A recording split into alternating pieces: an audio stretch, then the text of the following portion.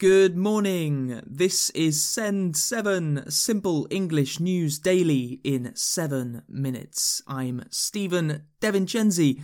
It's Wednesday, the 3rd of March 2021.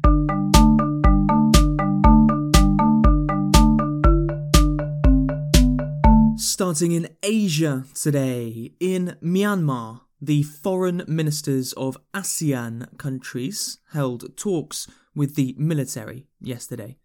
Leaders from ASEAN, the Association of Southeast Asian Nations, have called for the release of leader Aung San Suu Kyi and a return to civilian rule. Daily protests have continued in Myanmar since the military took power in a coup d'etat last month.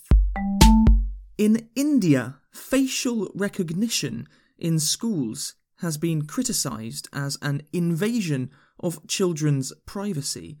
At least 10 schools in Delhi have started using facial recognition technology, reportedly to ensure the safety of students.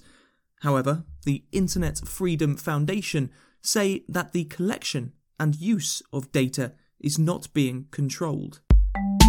In Afghanistan, female media workers were targeted in attacks yesterday. Khadija Takir reports. In Afghanistan, 3 female media workers were killed in a shooting yesterday. The 3 women, aged 18 to 20 years old, worked for local broadcaster Enikass TV. They were all recent high school graduates and translated famous Turkish and Indian dramas into local languages.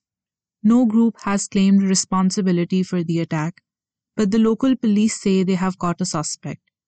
At least 15 media workers have been killed in Afghanistan in the past 6 months, as peace talks between the Afghan government and the Taliban continue in Qatar. The Afghan Journalists Safety Committee has criticized the government for poor investigation of the attacks. Turkish President Recep Tayyip Erdogan has promised to strengthen freedom of expression in what his government calls a human rights plan. Erdogan said that no one can be deprived of freedom because of their thoughts. However, in Turkey, insulting the president is illegal, and between 2014 and 2019, over 100,000 people were investigated for insults against President Erdogan, according to Turkish media agency Gazet Duvar. Japan has asked China to stop using anal swab tests for COVID-19 on its citizens. Last week, United States diplomats also complained of being subjected to anal swabs in China. Africa. In Nigeria, hundreds of schoolgirls have been released after being kidnapped on Friday. Bello Matawalle, governor of Zamfara State, said that 279 girls were released and that no money had been paid to the kidnappers. Also in Nigeria, COVID-19 vaccinations have arrived from the COVAX scheme. Almost 4 million doses of the Oxford AstraZeneca vaccine arrived in Nigeria yesterday, and health workers are expected to be vaccinated first.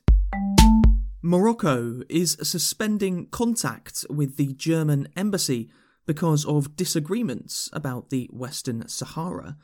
The Western Sahara is a large territory south of Morocco, which is claimed by Morocco. Last year, the Trump administration in the US offered to recognize Western Sahara as part of Morocco in exchange for Morocco's normalization of relations with Israel. The United States and Mexico have released a joint statement after a virtual meeting between Presidents Joe Biden and Andrés Manuel López Obrador on Monday. Biden said that the US and Mexico are stronger together. Mr. President, this is what I know. The United States and Mexico are stronger when we stand together. There's a long and complicated history between our nations that haven't always been perfect neighbors with one another, but we have seen over and over again the power and the purpose when we cooperate, and we're safer when we work together. In El Salvador, with 90% of votes counted, the party of President Nayib Bukele has received 58% of votes in legislative elections. Bukele's New Ideas party will almost definitely win over half of seats in the Legislative Assembly, giving the party great control of El Salvador.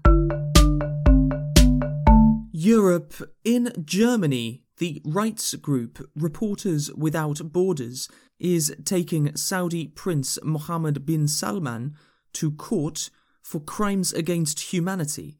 Last weekend, the United States Central Intelligence Agency released their report that said that Prince Salman ordered the murder of Saudi journalist Jamal Khashoggi.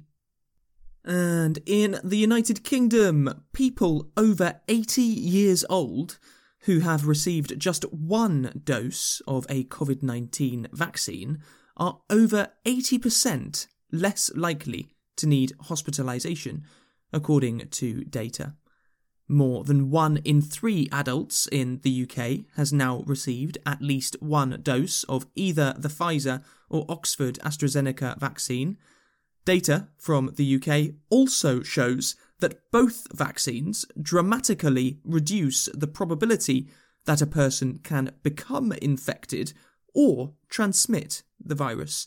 Health Secretary Matt Hancock said that this was encouraging news. Listeners, if you enjoy this podcast, please leave a review in your podcast app.